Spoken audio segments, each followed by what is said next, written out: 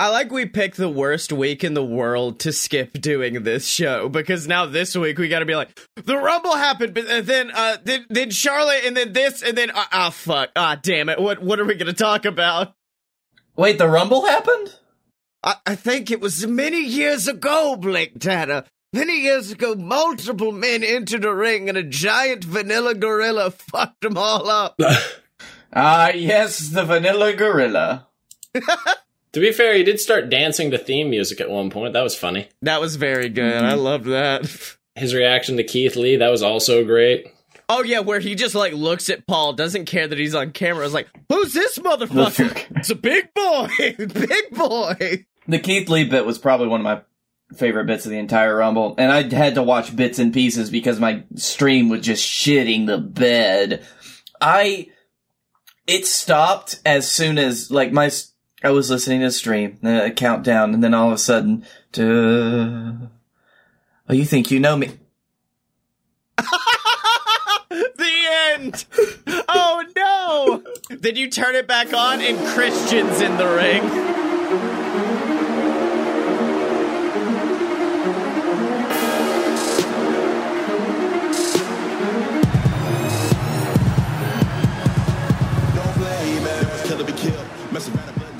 So welcome to Fight Boys. It's a show about professional and not so professional wrestling. I am your host, the bad boy of podcasting, Scotty Moore.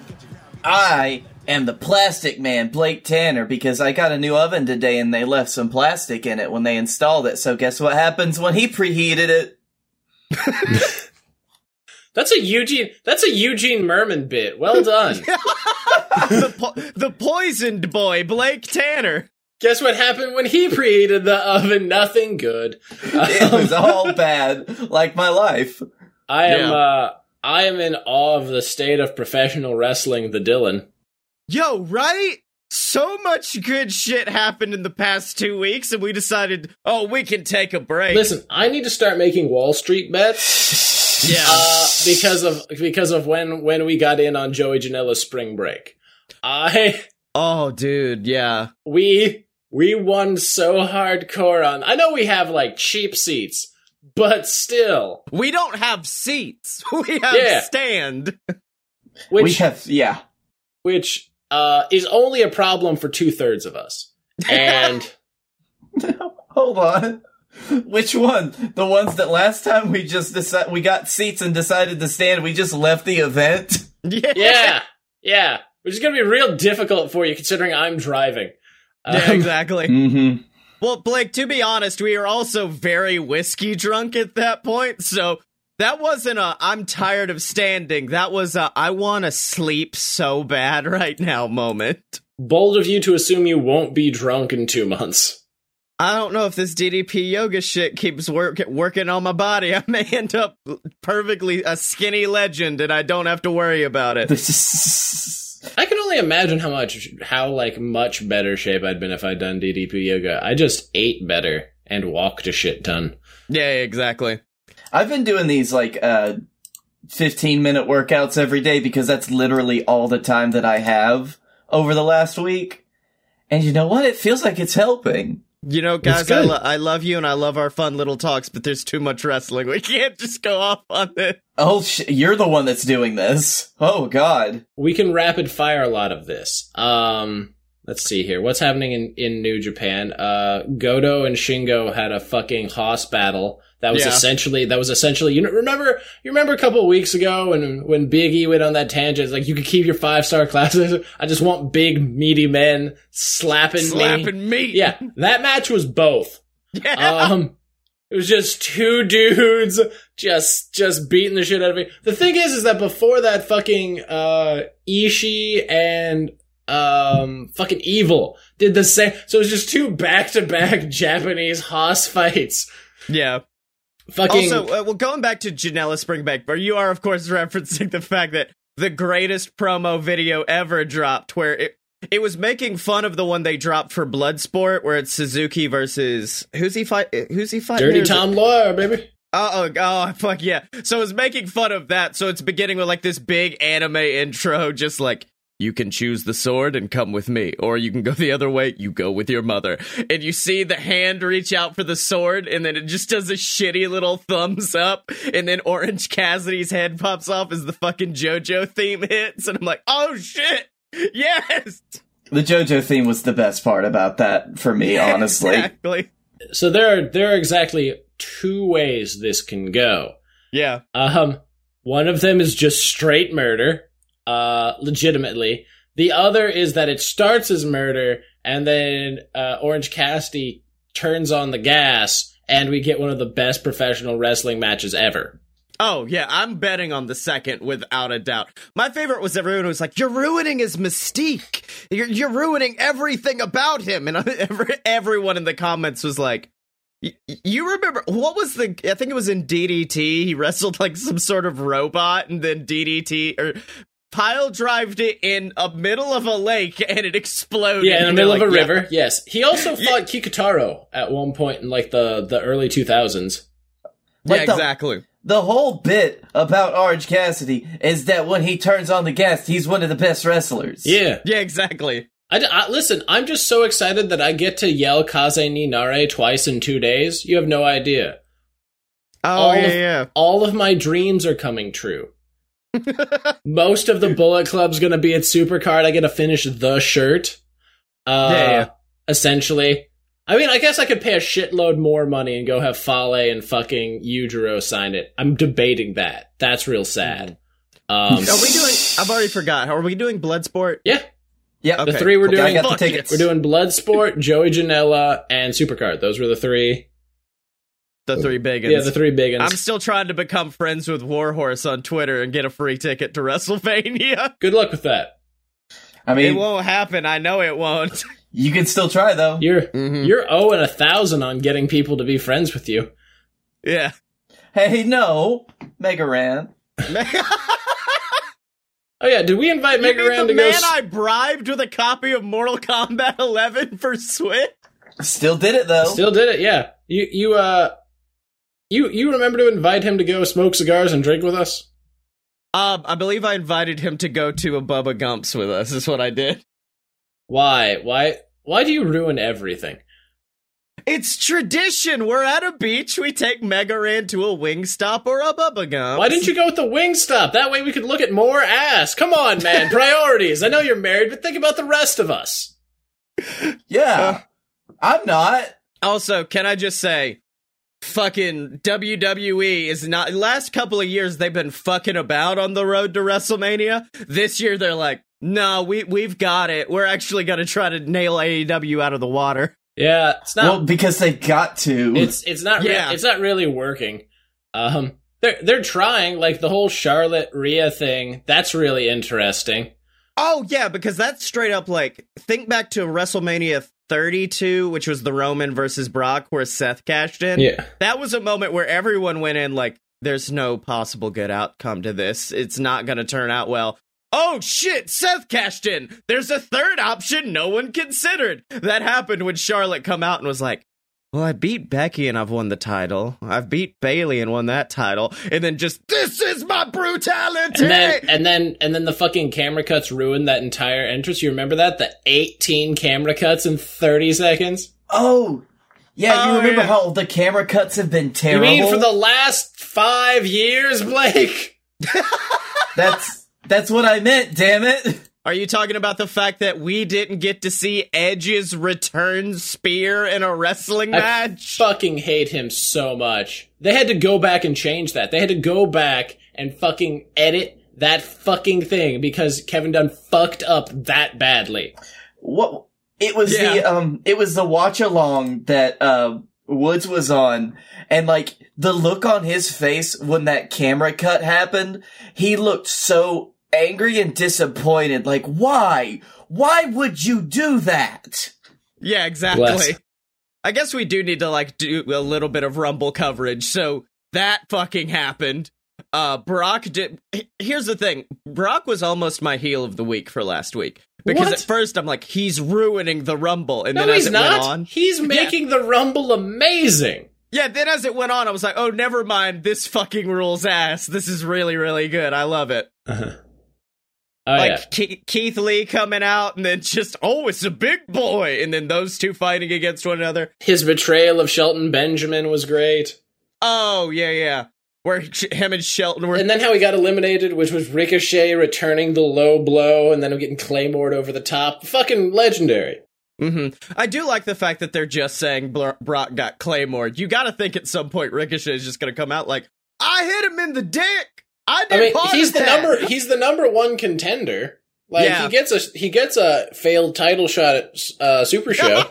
He gets to lose in Saudi Arabia because they're going back there again. Well, I mean, honestly, like, hitting the low blow on Brock at this point is basically just expected, right? It's a rite of passage. That's kind of like shaking his hand. He expects you to do it when you meet him. He really needs you to do it. He's kind of into it. Do you know what else is really expected? Anytime a women's competitor comes back from a break, they automatically turn heel. Oh, yeah. Well, I think with Ruby, it's warranted. No, do you know how much more progressive it would have been if Ruby, looking like a fucking wasteland-like queen, would have just been like, I'm babyface here? That would have been great. That would have been fucking amazing. Instead, they're just like, nah, someone like you can't be face. Well, I don't think it's that. I think it's the only logical placement for her storyline-wise is to be like, Liv Morgan used to be like her own independent, fun character with Ruby and the Riot Squad. Now she looks like every other women's wrestler. So Ruby comes out and it's just like, hey, fuck that, actually. Scotty, what are you doing? You remember months ago when the Nightmare Collective thing was happening, I was telling you to wait because it would get better? You're trying to do that with WWE, and it shows a level of amnesia that I'm not comfortable with. I mean, you don't know. Well, firstly, I do know. I do fucking know, Scotty. I have 2 decades of experience. I know exactly what I'm talking about. We all know what we're talking about other than Blake. But, I mean... Hey, why did I get dragged into this? Why did you just have to pull me in to your bullshit fight? I mean, Nightmare Collective started out bad. This started out pretty interesting. I'm just saying. By the way, Scotty, have you watched those vignettes of Brandy going to the fake psychiatrist and having that? No, I need to. I've seen them because I really want you to watch those so that you can go ahead and like start eating crow about the Nightmare Collective storyline being the worst thing. I need you to. Oh, is it pretty good? Yeah, it's good now. Yeah. Oh, damn it! It's almost like I knew what I was talking about. Blake, get a new baby face. I know, I just saw it. Shut up, Dylan.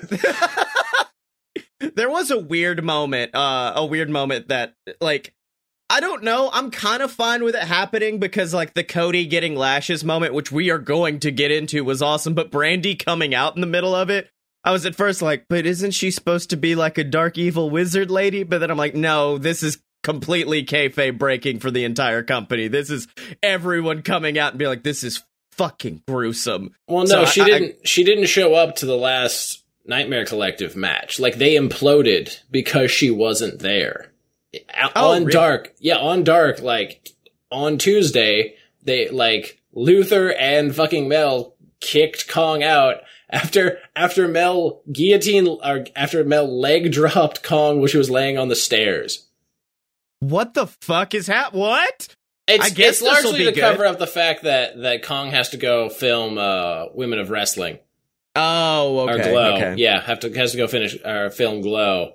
But like now it adds an interesting dynamic. Maybe they're going to dissolve the Nightmare Collective, or it's going to become a different thing. I don't know. But the vignettes are fucking top tier. Like, okay, you can tell that's good because they lean into the fact that everybody keeps saying like shitty things about Brandy. At one point, the psychiatrist like transforms into this like dark version and just starts spouting off like all this like you're a shitty wrestler, you have to be the center of attention, you're fat, like all that shit. Oh shit, that's good. Oh yeah. Oh no, it's fucking like I told you, if you give them enough time, there's been no problem they haven't at least attempted with earnestness to fix. Did Mel get better? Because she looked fine. She played like big wrestler. She's got a weird body type. She's like big and kind of gangly. She was facing Sheeta. It was okay. It was good. Like, it was a fine match. It wasn't the best women's match I've ever seen, but like, I walked away and I was just like, nah, man, I didn't see a single obvious botch there. It was okay. Okay. That's good. Okay. Y'all, hold on. Before we get into anything else, I just read a headline.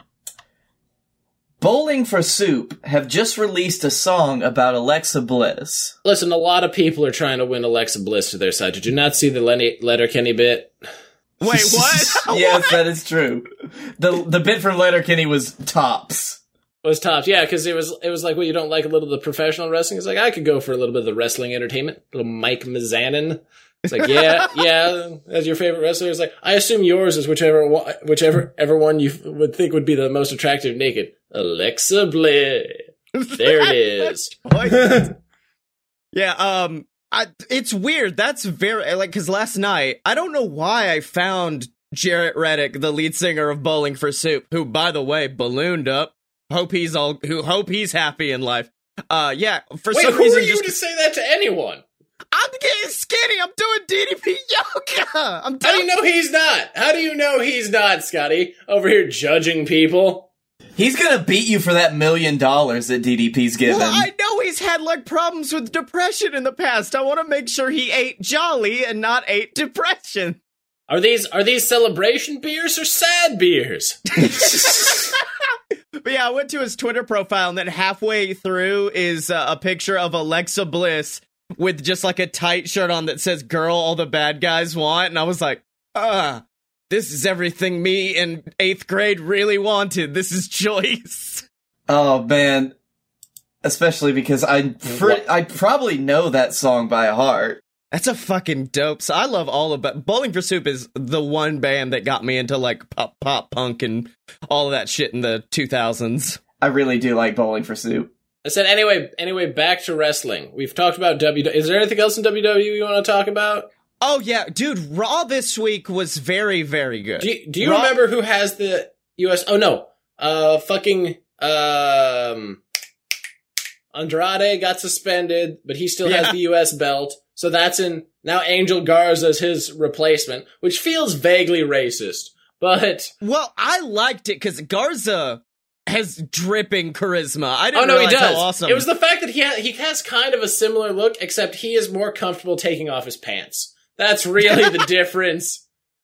In fact, whenever he came out, people were like, and gave that promo, it was like, how dare he give a promo with pants on? That's just disrespectful to the company. Yep.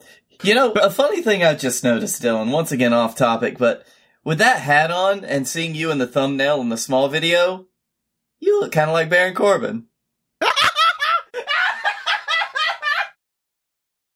And Dylan's gone. Welcome to Fight Boys, the two-person wrestling podcast. Guess who no longer has a place to stay for WrestleMania, jackass? Guess who's sleeping in the fucking garage? I'll sleep out with the iguanas. It's fine. It was worth it. But I will say, this might have not been the best Raw in a while, but it was the smartest Raw in a while because... Well, no, it wasn't the best Raw because it has the lowest ratings. Oh, yeah, but you had the Charlotte thing where they immediately retconned and said, oh, no one's going to want to see these two matches put in Rhea.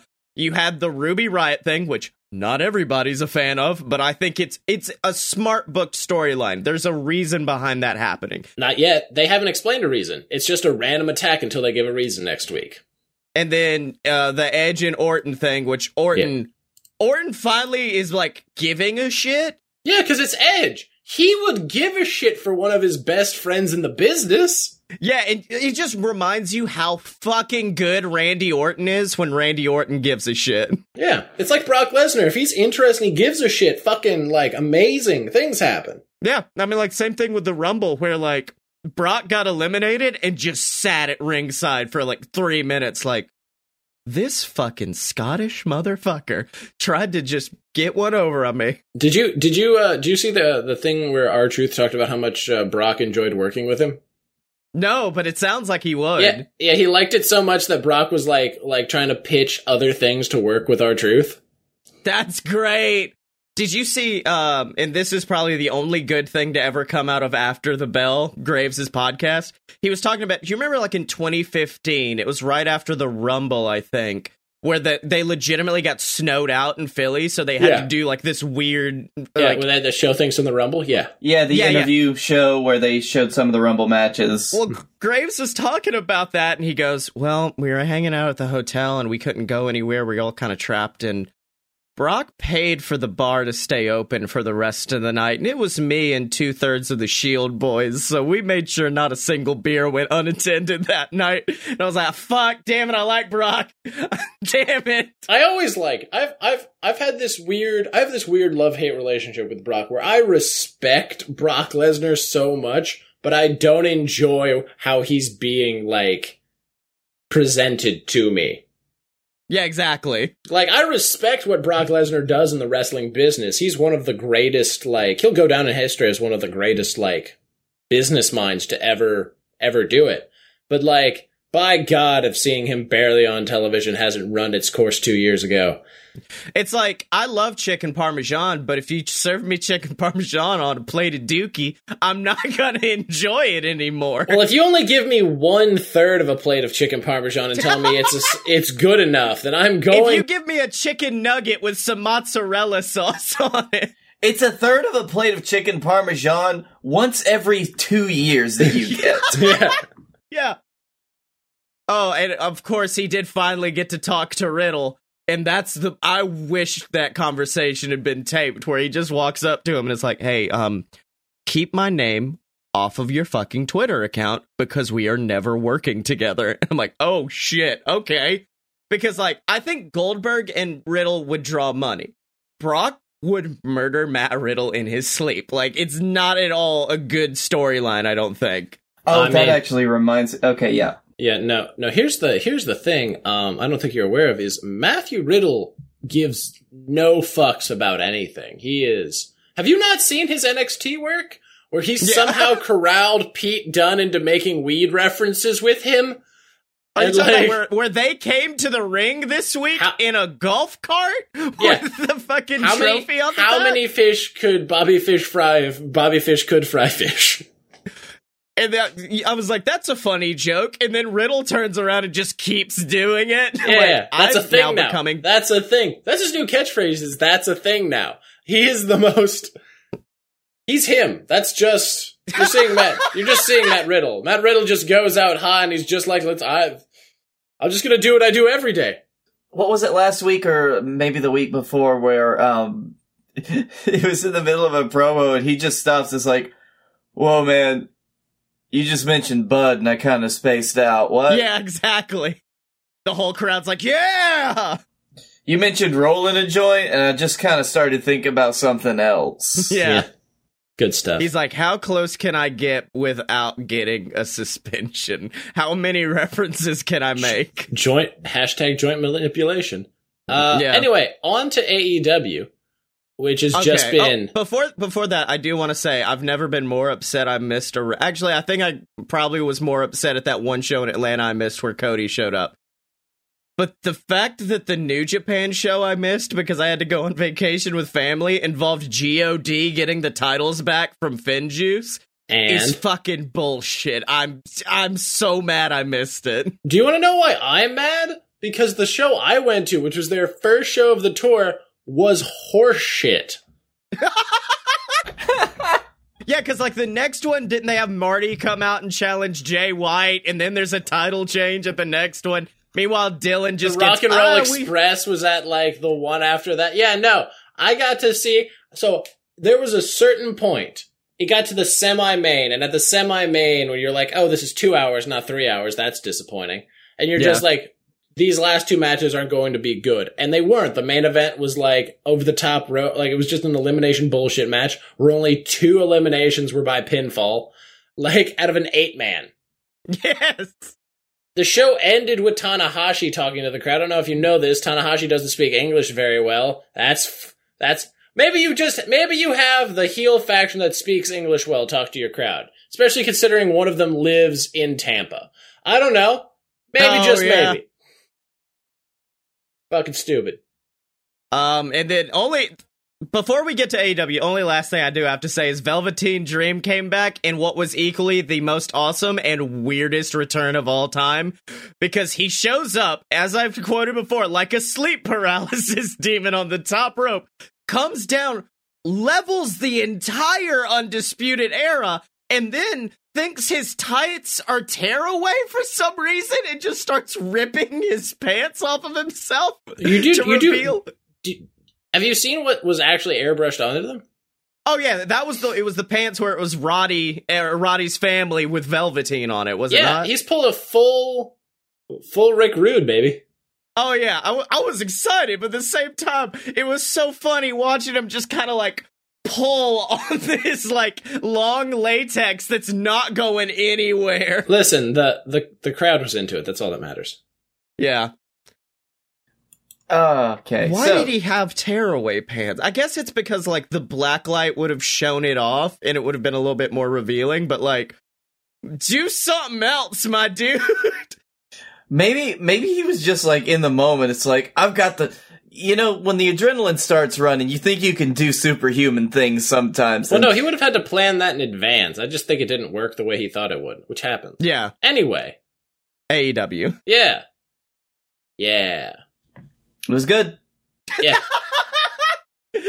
Dylan's been interrupted 50 times, and now finally we're like, AEW, and he's like, fucking, it's good, man. It's good shit. That's the thing. We have to talk about specific moments in WWE, like, okay, this bit was good, this bit was good. You can just be like, AEW was just solid. It's just been solid for 2 weeks.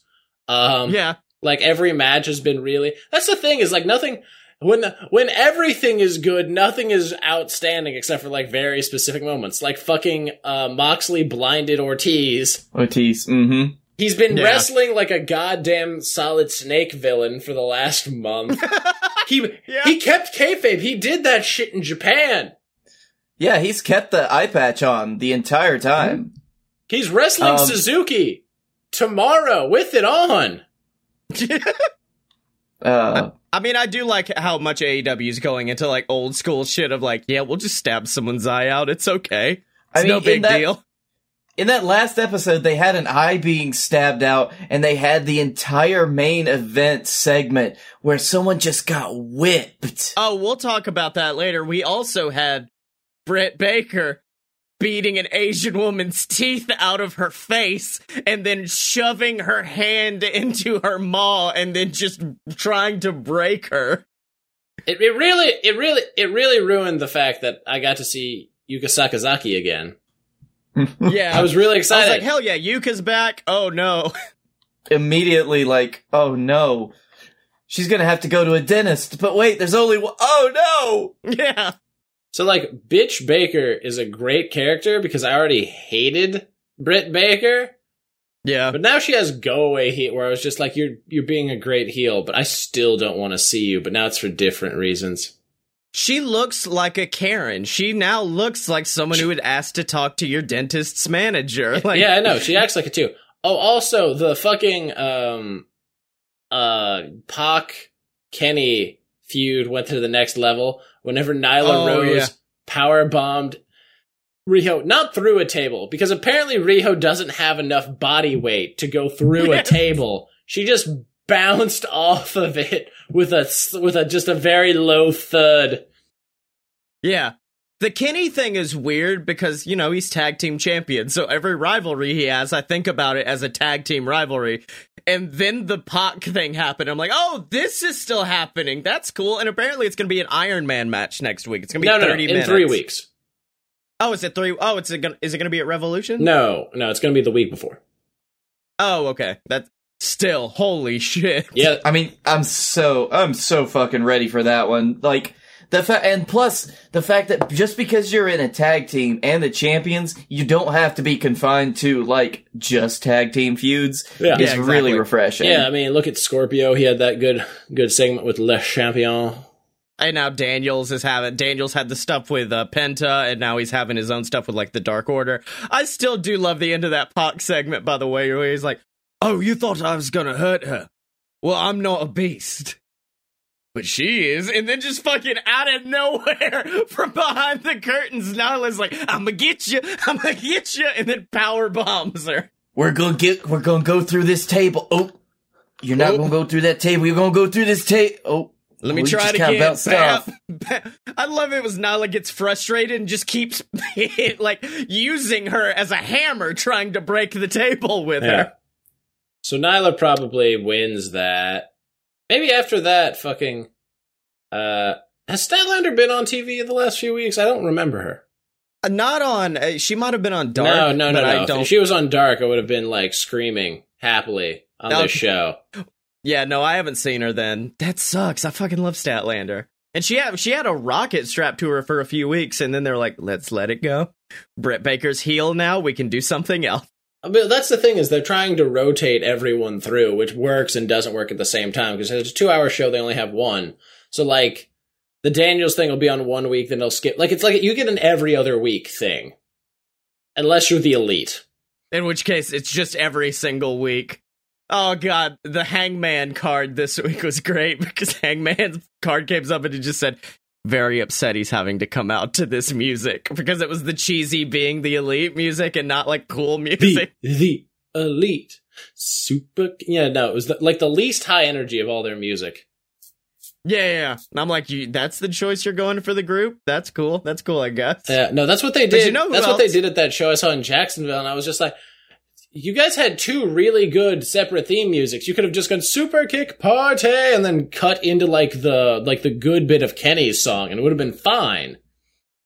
But no, instead you just got to listen to Senior Jackson's like mid-tier music. I mean, you could think that at least the Titantron should be something. It's literally just being the Elite and that's it. That's the whole thing. But you know who else is the whole damn thing? Is it our patrons? It's our patrons at patreon.com/AloadofBS. That's the website where you can go and support the Fight Boys and you get access to exclusive content like Wrestling History the X, the show where we talk about some of our favorite moments in pro wrestling history. Dylan's working on one right now that's the history of Kenny Omega's junior heavyweight run. No, and junior heavyweight title run. Yeah. Well, I was afraid I was going to have to write it. And I'm like, Dylan, you don't want me to have to do this because I just get very like fanciful with the language. I'm like, his spaghetti hair fell down his shoulders as he grasps them. You've also, listen, do you not remember every time you've written a promo in JWF and I've ignored 2/3 of it? I pull a Kurt Angle. I was like, okay, here's some bullet points. Fuck it. Yeah, exactly. But yeah, of course, if you go over there, you get access to that, and you get shouted out on the show of your choice every single week like that absolute son of a bitch, Ghazi, La Patreon Champion. Oh, wait, you might fucking not be, Ghazi, because I'm not going to try to call you out here, but your card did get declined, so you're going to have to go fix that. And Eric Fulmer, and all of our lovely patrons at patreon.com/AloadofBS. Now, all right, Dylan, who are we annoying this week? Who should we tweet? Have we tweeted Paige? Hangman or yeah. Okay, I'm gonna listen to the Alexa Bliss song. Wait, I think I had to have listened to we had to have tweeted Paige at some point, right? I don't remember. You want to ask me if he wants to get a beer sometime? Dude, I was about to be like, yo, Adam Page, WrestleMania weekend, if you're there, come to the Edison with us one night. Yeah, sure, go for it. I don't give a fuck. I doubt he'll be here. They don't have a show. They're not at WrestleCon even.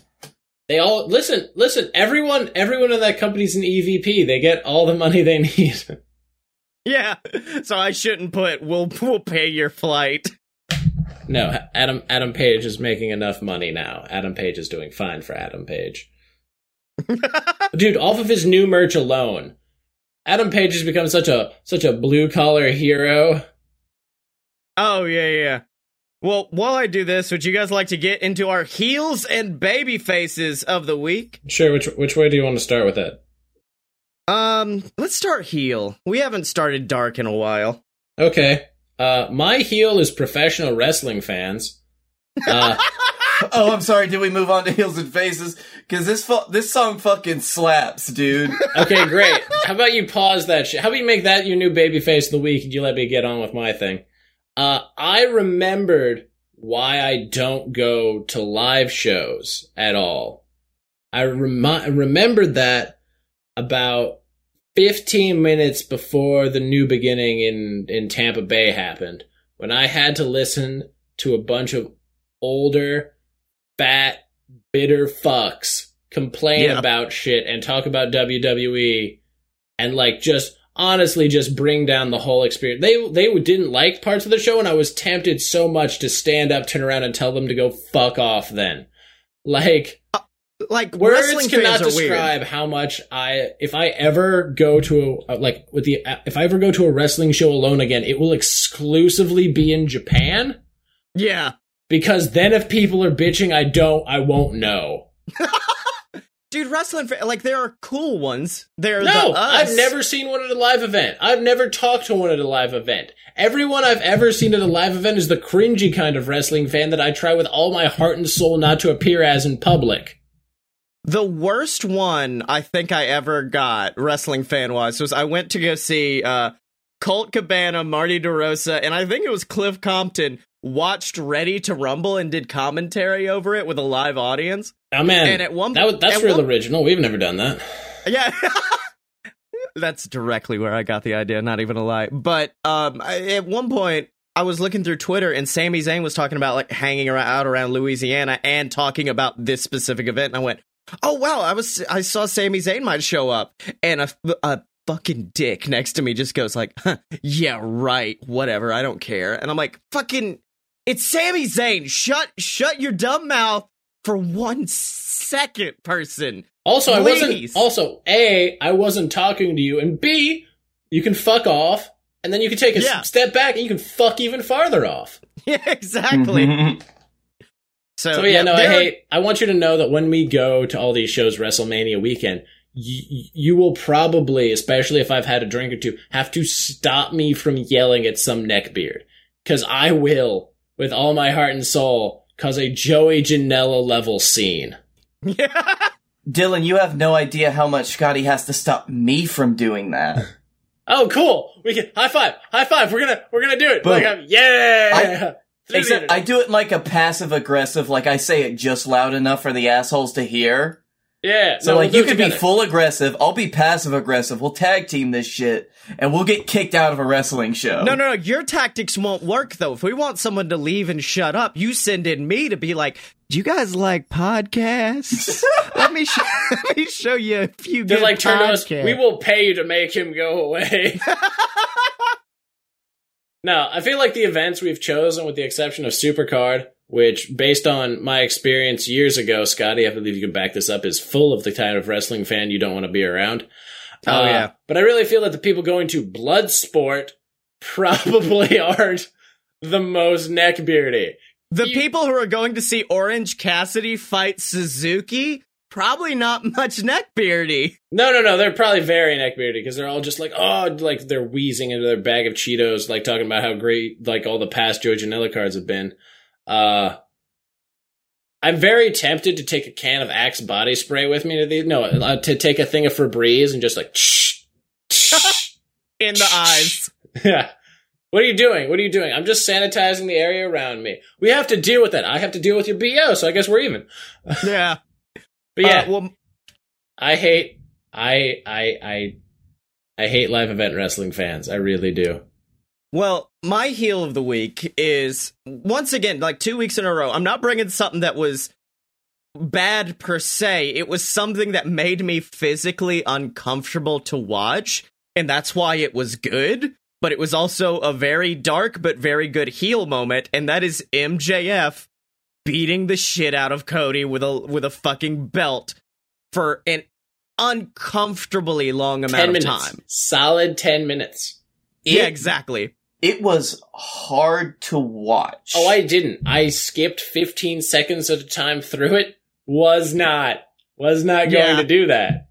Because, like, Cody is so good at riding that line between being too over the top or, like, being not enough reaction. He had it perfect the whole time of being in such pain. Do you know the best way to sell an injury? It's for it to fucking hurt. Yeah. Yeah. Real easy to be like, oh, God, that sucked, when it sucked. Yeah, exactly. And then people have said it's a plant, But the best moment of it still has to be MJF running out through the crowd, and then a fan just yeeting himself at him, and then Wardlow and MJF having to beat this fan away. That was like the CM Punk moment. We did it! We made it! Oh, man. But, that was great. I mean, the segment is gonna go down as an icon. It reminded me of, like, when they talk about Tommy Dreamer being a white babyface until he got the shit beat out of him with a kendo stick, and that was the moment the crowd started to be like, oh, this guy's tough as balls. Yes, I support this guy with whatever he does. I will say I almost cried at the moment where Brandy came out and grabbed the hands, because I had a brief moment of like, wait, isn't she supposed to be crazy? And then she grabs the hands and it's just like, it's okay, baby. I love you so much. You can get through this. And you could hear it like just quietly on the camera, but you could tell it's supposed to be just between them. And I was just sitting back like, oh, fuck y'all. Fuck y'all. You're not allowed to give me this kind of emotion at a wrestling show. But just watching Cody deal with it and watching all the heels come out and relish in it, and then the Bucks and Dustin and everybody come out, and then, like, Cody hugs Dustin after Dustin was like, I'll take the lashes for him. Cody hugs him, and you can see tears running down his face, and I'm like, this is uncomfortable, but God, it's good. It's so good. I mean, that's probably the closest that I've ever had wrestling come to, like, when Game of Thrones was at its peak. Like, fuck. It was like watching Ned Stark die, almost. Where it's like, I did not want it to happen. I had not read the books yet. And I was like, this cannot happen. This cannot keep going on. They're not really gonna do this. Oh my God, they are. Yeah, it's literally a moment of like, someone on my Twitter was just like, well, I trust them. They'll probably have something up their sleeves to make this entertaining. No, there wasn't nothing up the fucking sleeves. It was what it said on the tin. It was Cody's about to get whipped in the center of this ring and embarrassed. And that's exactly what they did. And it made everyone emotional. And then afterwards, he posts like the picture on Instagram of just like his back bloodied and beaten. And I'm like, fuck. Okay. This is a good way to keep this rivalry going. Cause like MJF has always been almost like a silly heel of like, I'm just gonna come out, talk shit about you guys and make a lot of good jokes. This is the first week. It's like when Jericho stabbed out Moxley's eye. It's where he went from a heel that is kind of goofy and plays around with the crowd to this man is dangerous and this man is a psychopath and he is a threat. And that's when I was like, that's exactly what MJF needed to cement himself at the top. I wouldn't doubt if he was like AEW champion in a few years just because of that. I mean, that's part of the thing that they talked about with AEW is they're just like, nobody's going to be just like they talked about Shades of Grey. The thing is that the Shades of Grey can go in completely into one side or another, but they can pull back. So like nobody just comes out every week and is just like, you know, whipping people. Or like it's not like WWE where it becomes a gimmick. There's just moments where they're just like, oh, that person's fucked in the head. And then like a few weeks later, they'll be making the corny jokes. Cause like no one is that evil all the fucking time. Yeah, exactly. Also, off topic, slight babyface of the week does go to Joey Janela for last week's AEW when I can't remember who, I think it was Kip versus Cody, wasn't it? And then Kip Sabian goes to kiss Penelope by the guardrail, and you see Joey's face pop up behind them, and they both kiss him on the cheek. And I was like, fuck. And he's such a little shit because he's running away and just shooting the middle finger at him. I was like, fuck, I remember why I love Joey Janela so much. The shit-eating grin that he had, or like when he popped up and his face is just like, oh, I'm gonna get you. Yeah, exactly. Oh, I'm gonna get you. By the way, secondary thing. So they finally showed the most talked about Penelope and Kip versus Riho and Kenny match on Dark this week. Oh yeah. Except it was filmed on a handheld, and I've never. What? When was this? What? It was on the cruise. Oh really? Okay. Yeah, but they didn't have the thing set up. It was like one of those other matches. Like I'm guessing they filmed everything, and this one was so good, and people talked about it that they were like, "Oh, okay." But like it was a really good intergender match. But, like, it was on handheld, and I was just like, oh, man. I had to, like, take time in between to be, like, hype myself to be like, okay, let's watch this. Anyway, on to baby faces. Hold on. Blake has to talk about his heel. Yeah, no, it's fine. My heel, And I'm glad you guys reminded me of him, because reading about him for the last couple of weeks, really, really cements him as just a good heel. And that's Matt Riddle. Yeah, yes, absolutely. Because, like, he's a guy, I mean, you're right in what you said earlier, Scotty. He just doesn't give a fuck. He's there to make money, and he's really good at making people dislike him. Like, and like him for disliking him. Like, because I really like him because he's a good heel. And that's why with me, I'm like, I fucking hate Matt Riddle so much because he's so good at it. But he's just such an asshole. His Twitter game is on point. Like, if he gets fucking noticed, and he just wants a good paycheck. So, strangely enough, he is more like Brock in some ways than anyone would care to admit. Most of the MMA guys are like that. Like, that's straight up what I found. Which is, I guess, well, no, because the MMA girls will usually come in and go ham, as evidenced by Ronda until last year's WrestleMania, or Shayna, who is still dominant. That's by the way, that's my other favorite thing about Charlotte probably challenging Rhea, is that means we can still probably get Shayna versus Becky. We could possibly still get Sasha versus Bayley. We can get a lot of good shit while still maintaining the integrity of the Rumble. Yes, and it means Charlotte's going to be down there for a while. Yeah. Listen, the Rumble lost integrity years ago. Let's not joke ourselves. Yeah. But now let's get into baby faces of the week. Dylan, would you like to start? Yes, I would like to talk about the resurgence. Actually, no, the coming out party of Hangman Page, since he's become the blue collar semi-alcoholic hero that AEW deserves. This week was especially good because, like, the storyline with him and the Elite has just been amazing. Because, like, when it was first happening, everybody was just like, okay, good, he's finally going to be out of the Elite. But then, like, it slowly, as it took on more stuff and he became more sympathetic. And then this week, where they lost because he has so much spite towards the Bucks for not listening to him and not treating him as an equal for all these months, that he refused to tag them in. Yeah. And, like, and then they blew up on him. Like, they don't get it. Kenny doesn't get it.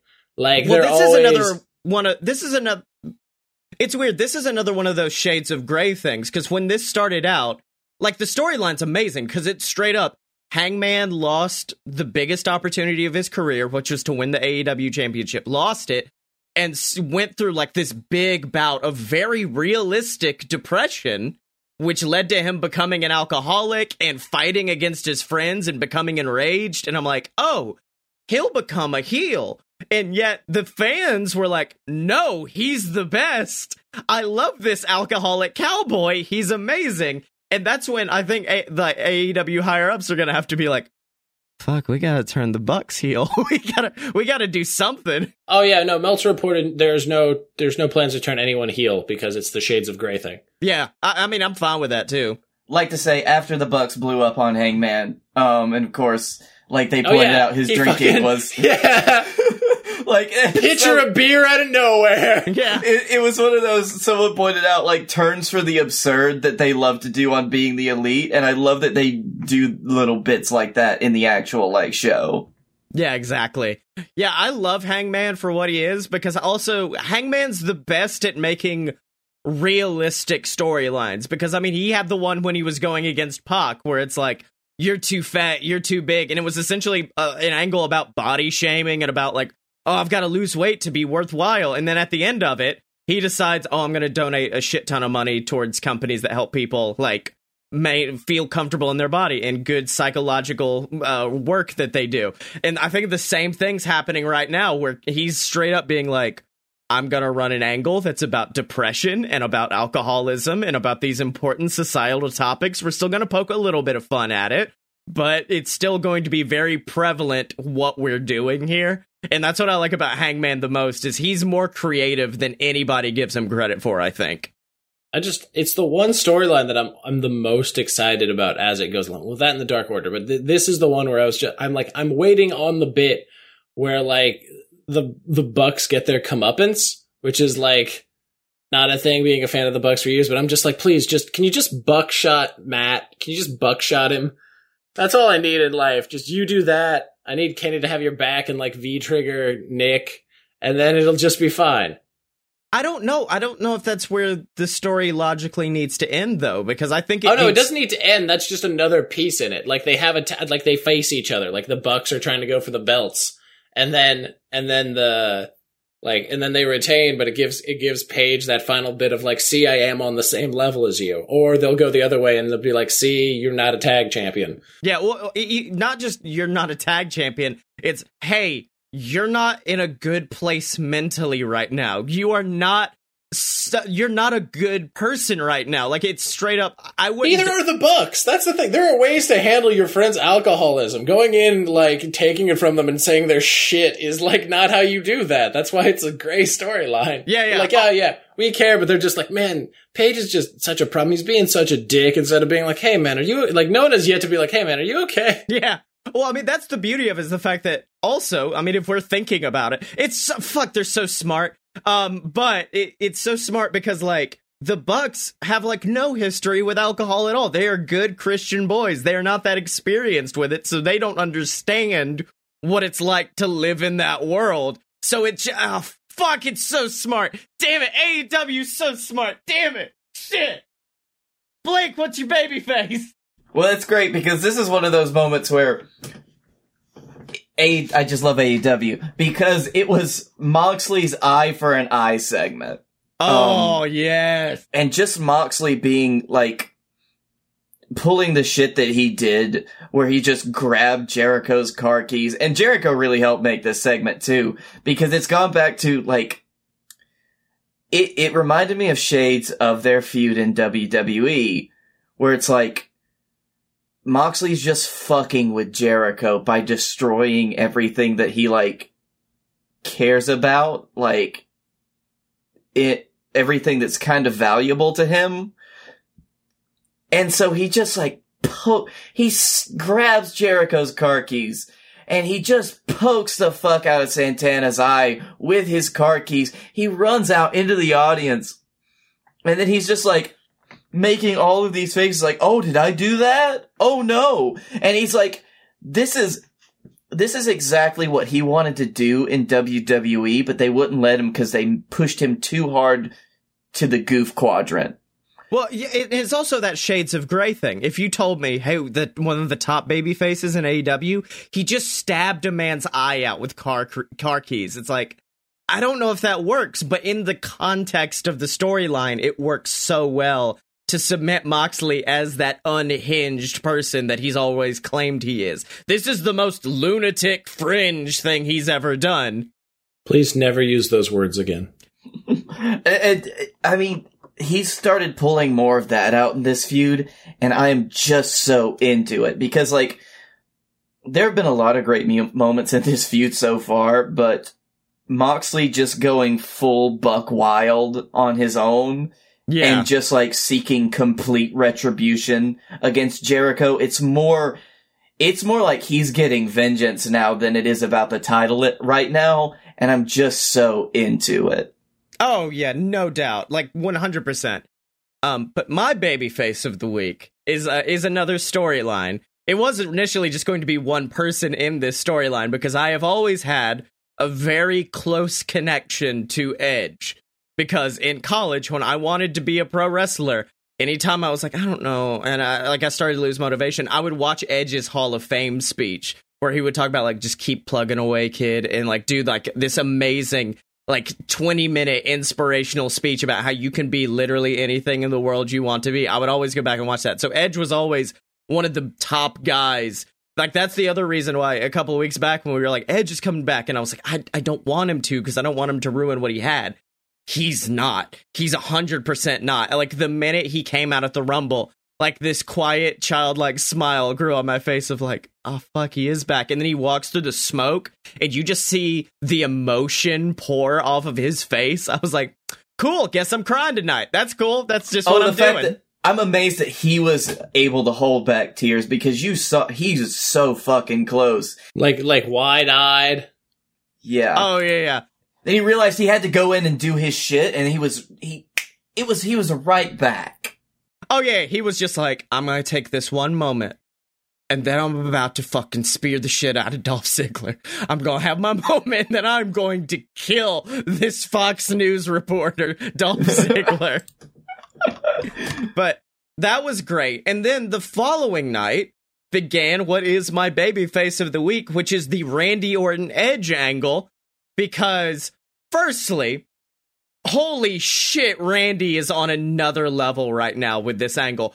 Also, by the way, as someone who's learned stage combat, that was the most brutal thing to do in the safest way possible. Because the concerto is not a hard move to take. It's you lay there, and then they literally just hit the tip of the chair on the mat in front of your head, but you're blocked on all angles, so it looks like you're just getting your head crushed in. And the whole part of it was so perfect, because you could see Randy come out, and Randy himself is emotional of like, yeah, if there was anybody I ever needed anything in the business from, I would always go to you. And you mean so much to me. And what if Rated RKO got back together? And in that moment, I honestly think in Randy's head, he was not planning to do the RKO. I think he was of two minds of like, I could either just try to end it, or I could join him right now. So it literally, both of those storylines could have happened, and then just RKOs him, and you could see the look of remorse the entire time. And honestly, it's one of those storylines where this is going to be all subtext, but my interpretation of it right now is straight up, Randy loves Edge like a brother. He respects him more than anybody else in the business, and Randy is terrified that Edge is about to kill himself in the wrestling ring. And so in Randy's psychopathic, dementic mind, he goes, I need to take him out before someone does something worse to him. And so that's why he's doing everything he's doing to Edge, as evidenced by like this week where he comes out and tries to cut a promo, and the whole time it's like, hey guys, I just need to, and the crowd's just booing the shit out of him. And then he moves on to something else, and then he's like, look, no, you don't. Boo. And then he just finally like looks up and literally looks like he's about to cry and goes, I can't do this, and leaves the ring. And I was like, would you like to hear my alternate crazy person theory? Yeah, go ahead. Yeah. So the fact that, so you remember how years ago he had that alternate, like he had that former thing where he was the legend killer? I like to think that since Edge came back, it boiled up inside of him. Yeah. And he's just like legend, and he was just like, and like he hates that about himself, but he's just like, I can't fucking deal with you being here like this. Like, I don't want to, but like, no, like, it's like he has to. Yeah. It's almost like a compulsion for Randy Orton. That's kind of how I thought about it, because they've worked so hard to build him up like he has the mind of a predator, and like a snake specifically, and they just run on instinct. So, like, there are times where his instinct just takes over and he RKOs a person. He's like, oh, shit. Fuck. Oh, god damn it. Not again. I want a segment where Randy has to go to a therapist, and they're just like, yeah, this person said they were a legend in the field of gynecology, and you just RKO'd them out of their boots. He's like, I couldn't stop it.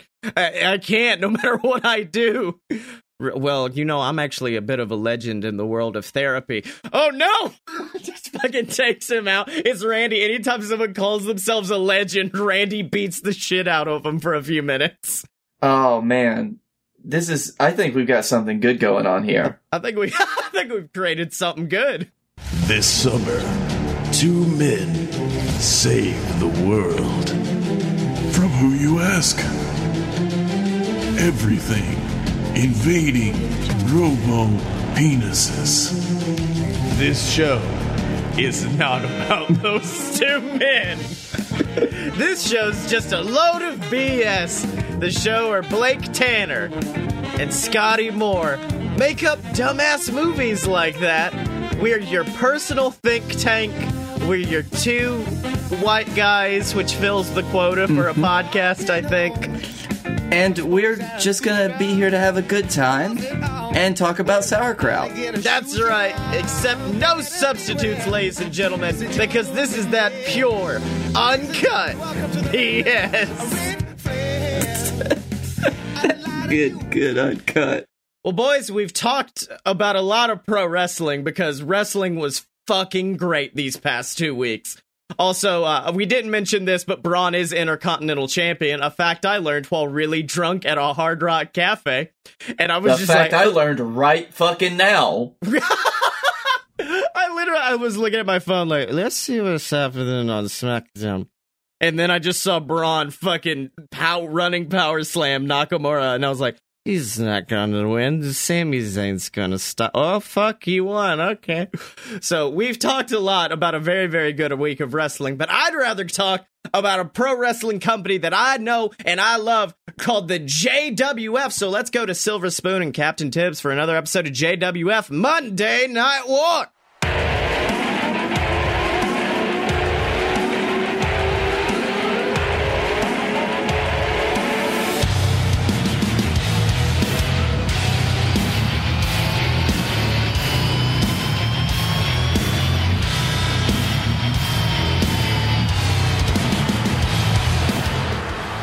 Welcome, ladies and gentlemen, to JWF Monday Night War, and we are on the heels of one of the greatest Regal Rumbles we've ever seen in our entire lives, Tibbs. We saw the Wild-Eyed Southern Boys capture the JWF Tag Team Championships from the VWO. We saw Momoa Curry defeat Blake Tanner in what was an absolutely amazing match.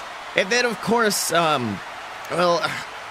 Tibbs, I know you might not want to talk about it, but we also got to see Felix Ball take down your son. Sills, it's just real hard on me, okay? So listen, you need to do your job, do what I pay you for, and I'm gonna speak my piece on that. Well, unfortunately, part of my job does involve reporting on injuries. And after the injuries sustained at the hands of Felix Ball and, of course, the beast known as the Leviathan, who returned at the Rumble, unfortunately, Chuck Tibbs is at a local medical facility where they have reported that he has suffered several ruptured discs in his back. And for that reason, he's actually going to be out for 6 to 8 months due to that horrifying attack. And Tibbs, I know you're a father, and I can't imagine what it's like to feel what you're feeling right now. Yeah, so it's hard. It's just real hard. But like I just said, Tibbs, one of the most shocking things about that Rumble was the return of the Leviathan, the beast, the demon, the man we thought was killed at Los Trios Tangos. He made a horrifying return, beating down each and every member who was in the ring at the end of the Regal Rumble, absolutely decimating them, and then going on to win it, which of course does mean that the Leviathan is going to be in the main event of WrestlePalooza, facing off against whoever the JWF champion is. And Tibbs, I gotta say, I'm scared shitless. Yeah, so that's something else we're gonna have to talk about tonight. It's gonna be real front-loaded, let's just say. So, why don't I just get on out there and tell the people probably what they don't want to hear. All right, well, ladies and gentlemen, Captain Tibbs heading to the ring right now, almost for a State of the JWF address. So let's hear what he's got to say about the Leviathan and his horrifying actions at the Regal Rumble. Ladies and gentlemen, I probably don't already have to tell you this, state the obvious. You all saw it at the Regal Rumble, but the Leviathan has returned. After the combined efforts of myself, my son Chuck Tibbs, and the JWF champion Momoa Curry, after we absolutely decimated him at Los Trios Tangos, after I used all my power that was left in me to send that bastard packing back to the depths of the River Styx where he belongs, he crawled right back out of hell and came back to win the Regal Rumble, and is once again poised to try and destroy the world as we know it. All he needs is the JWF Championship rightfully around his waist. He needs that belt, and once he has it, our world is over. Which is why I have to make sure that the man that heads into WrestlePalooza with that title is the most battle-tested and ready to deal with everything that demon from the depths has prepared.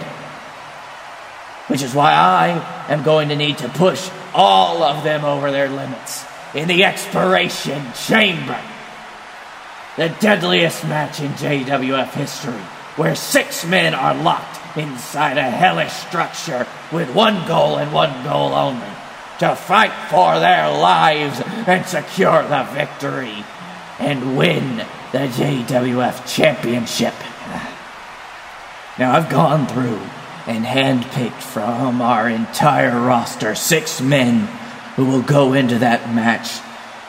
6 men who I believe could go toe-to-toe with the Leviathan, pull out a win, and save us all. And all of those men are going to be facing our champion, Momoa Curry, the man who debuted at the Regal Rumble, the Rising Sun, Fomo Song.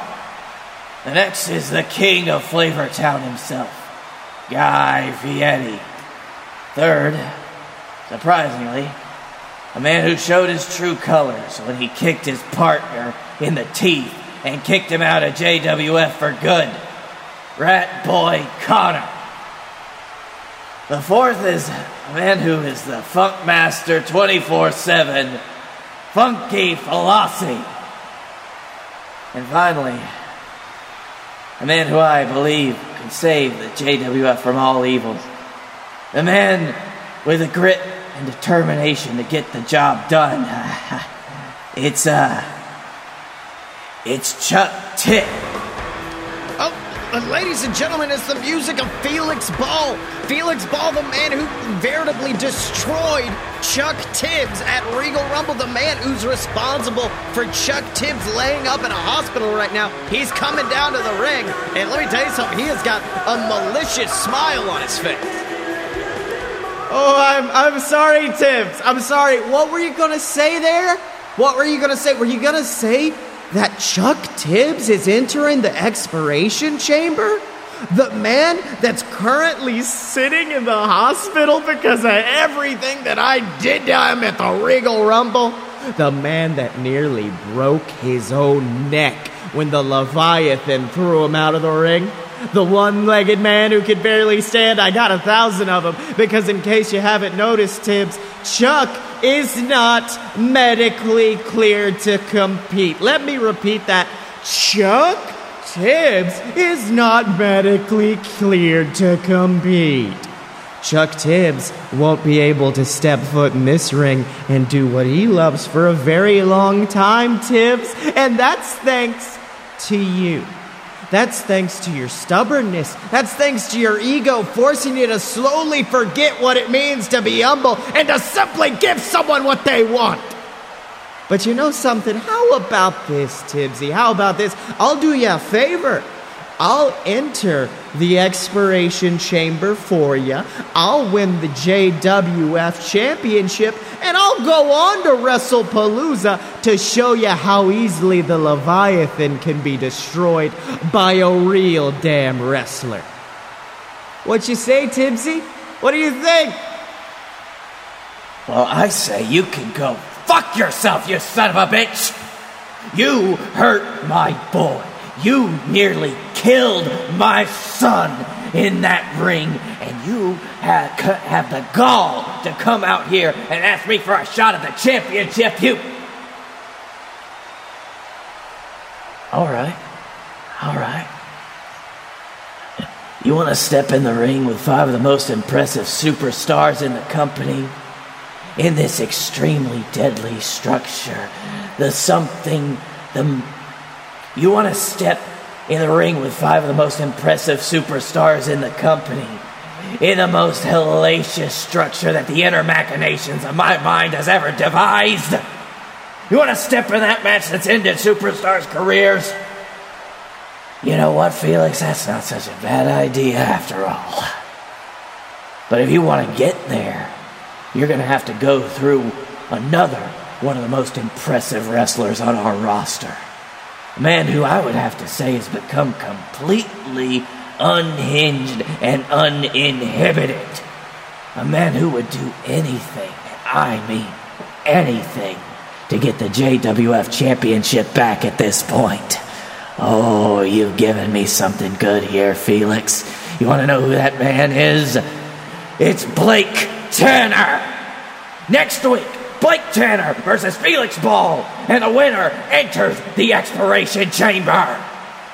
Oh my God, ladies and gentlemen, amazing declaration from Captain Tibbs here. Next week, we're going to find out who the sixth man is going to be entering the Expiration Chamber match. Who's going to be joining Momoa Curry, Funky Flossie, Guy Fieri, Felix, Flomo-san. So many greats are in this match. And next week, it's either going to be Blake Tanner or Felix Ball joining them. And Tibbs, welcome back to the booth. And I got to say, Blake Tanner, and we've seen him in recent weeks, he has become crazed, and I gotta think he's got one hell of a chance at heading to the Expiration Chamber match next week. Oh, so do I, Sills, but I'll tell you, there's nothing better than Felix Ball coming out and asking for exactly what he wants, and especially when old Captain Tibbs can give it to him.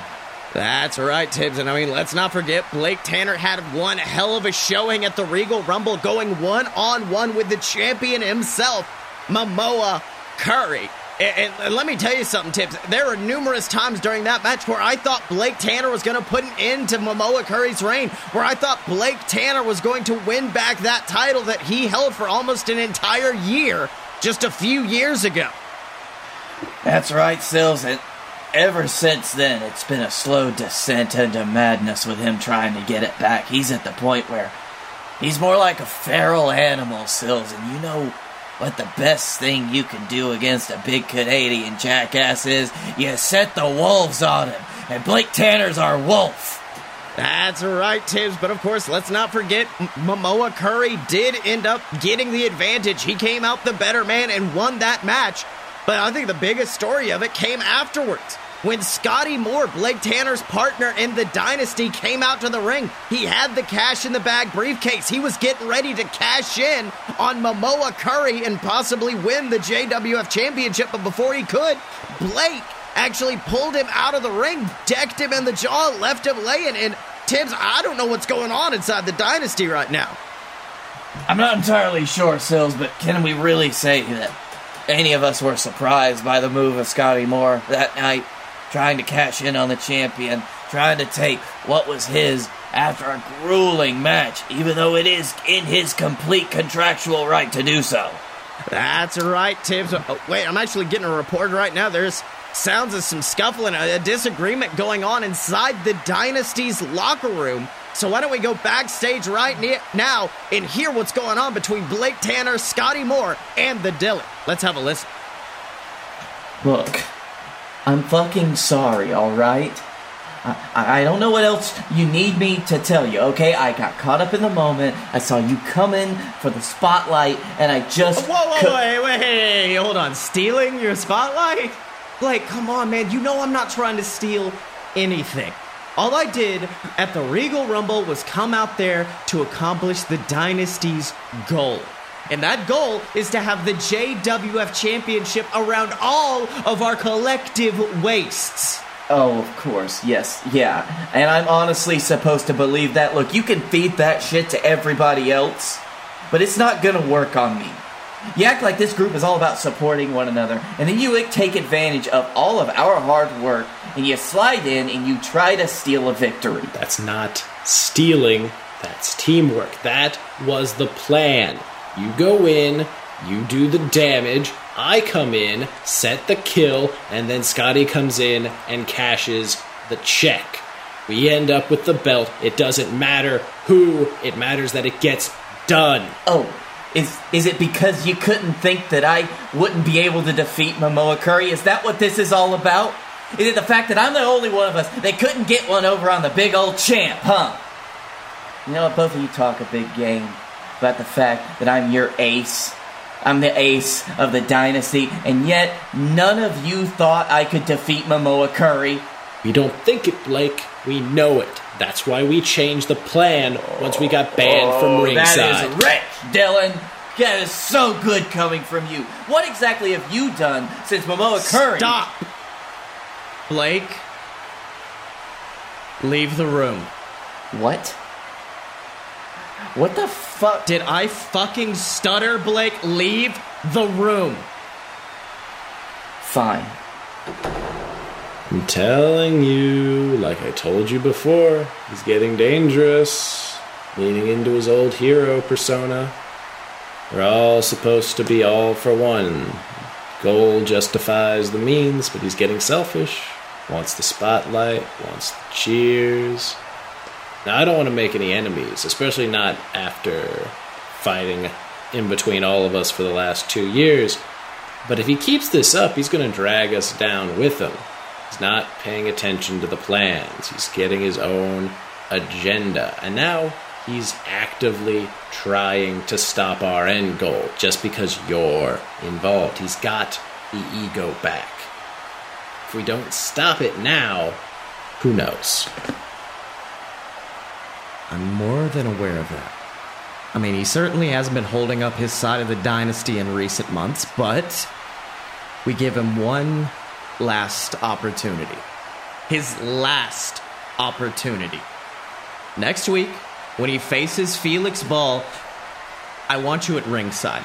And I want you to do everything in your power to support our friend, to support Blake Tanner, and ensure that he wins that match.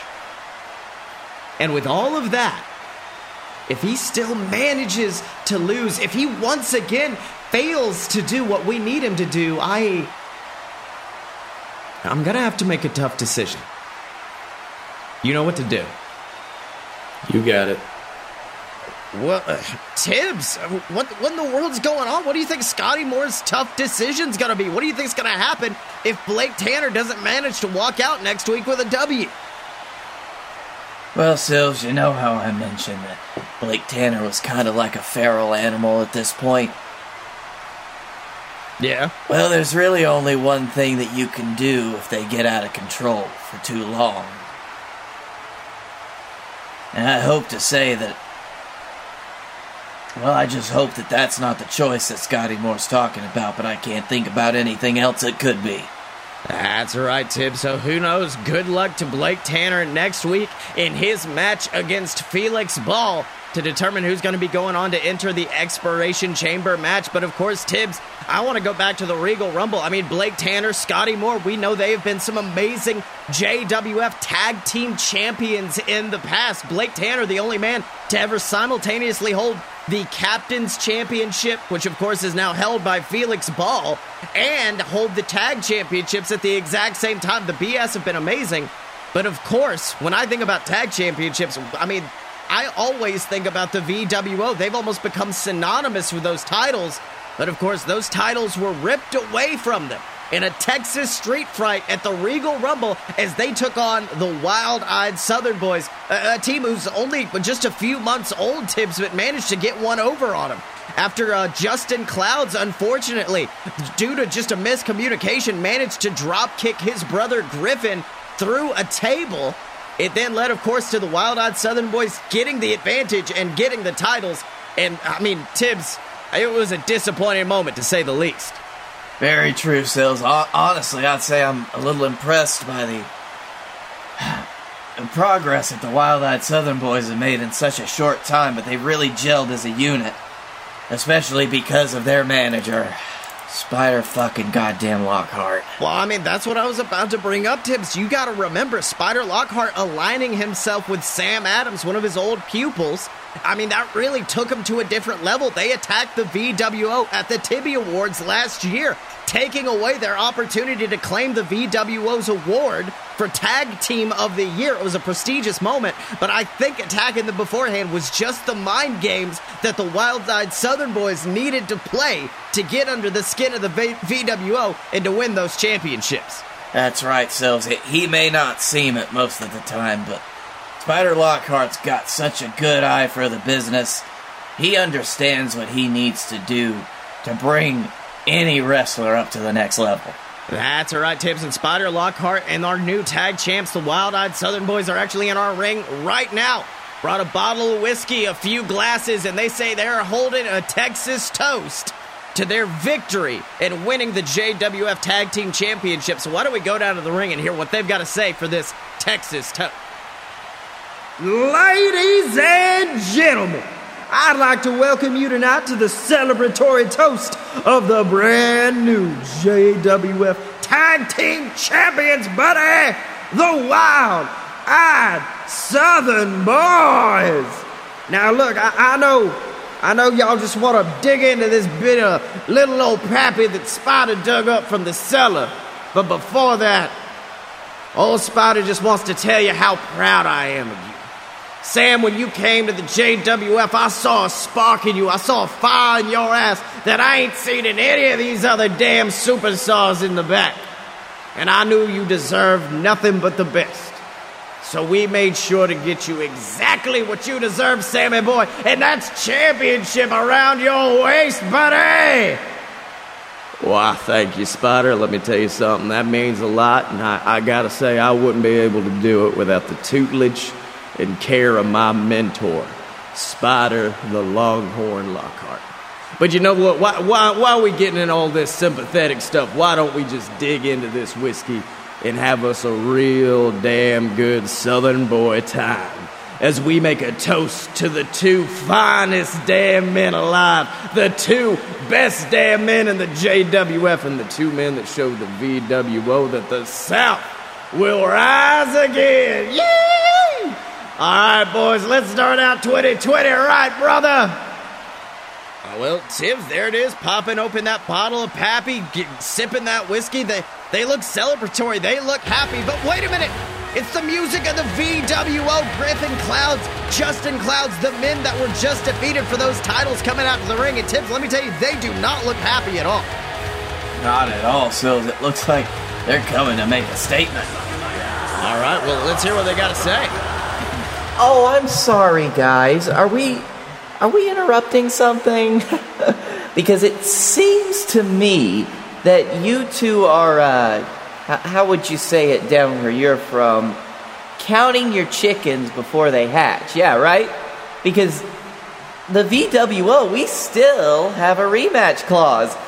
And I can tell you for a damn fact that when we get that rematch, those titles are coming right back home where they belong, buddy.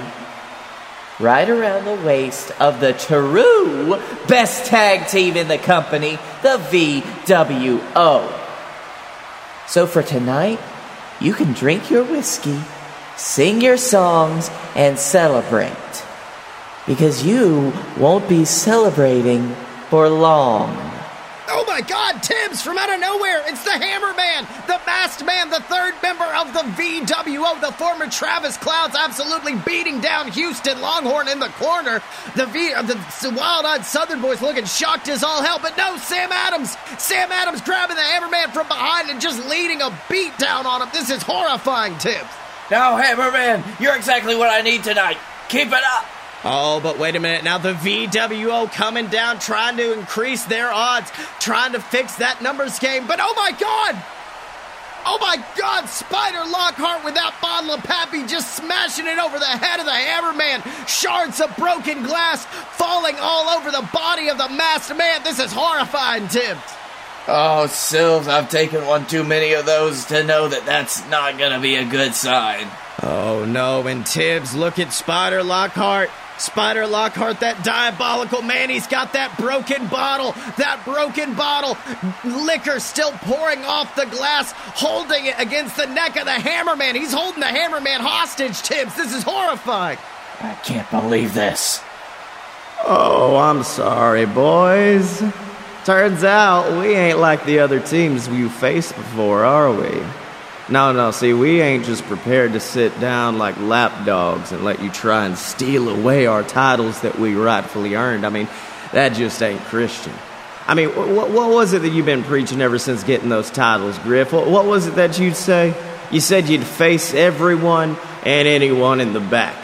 That you wanted to elevate the best tag teams we had and put them on a pedestal, right? Well, guess what, son? The best tag team is right here in this ring. And it looks to me like your asses are all getting chapped because you're realizing the best tag team in this company, ain't you.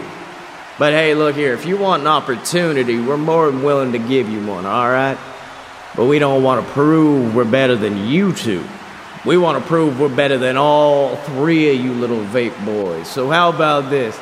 At expiration date, we're gonna have us a little expiration match of our own, a little elimination match as all three members of the VWO take on the Wild-Eyed Southern Boys and Spider the damn Longhorn Lockhart.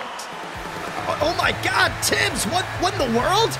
It looks like we have now got another match made for the expiration date pay-per-view, because we're gonna see an elimination match as the VWO take on the Wild-Eyed Southern Boys and Spider Lockhart coming out of retirement. I mean, he just retired last year. What the hell? He literally just retired, Sills. Why can't anybody stay retired? I don't know, but you can see Spider unceremoniously just kicking the Hammerman out of the ring, throwing those bits of broken glass at him. And Tibbs, I'll be honest, the VWO, they actually look a little bit scared. They look a little bit intimidated. I mean, maybe Sam Adams was right. Maybe the VWO thought that they were the best tag team, and they're almost shocked to see that there's someone who could stand up to them. I don't know, Sills. This is the first time that anybody has posed quite the challenge to the VWO, and honestly, with Spider Lockhart back in themselves, you can see how these guys have just become on another level completely. Without him, he is the linchpin that has helped elevate them to the top. That's right. I mean, absolutely horrifying actions from Spider Lockhart, holding that broken bottle to the neck of the Hammerman, almost about to kill him. But you got to think that's got to come from the history of bar brawling that Spider Lockhart's been in, that he's passed on to Sam Adams and Houston Longhorn. I mean, this team, they don't fight pretty. They fight to win, Tibbs. Of course, Sills, and that's probably something that's thrown the VWO off of their mark. And I don't know what they're going to have to pull out of their pockets to pull out the win. Oh, wait, I'm sorry, it's the Hammerman. Oh, and the Hammerman will be involved, and maybe he can provide the advantage to give them the victory in that match, Tibbs. But of course, before we can get to expiration date, we've still got a lot of episodes of JWF Monday Night War to go, including next week's episode, where, of course, in the main event, we are going to see Blake Tanner take on Felix Ball, and the winner will be entered into the Expiration Chamber match. And Tibbs, let me tell you something, I think it's going to be an absolutely amazing match when those two go to battle. Oh, I can't wait to see it, Sills. And of course, ladies and gentlemen, as always, in order to see that, we will see you next time on JWF Monday Night War.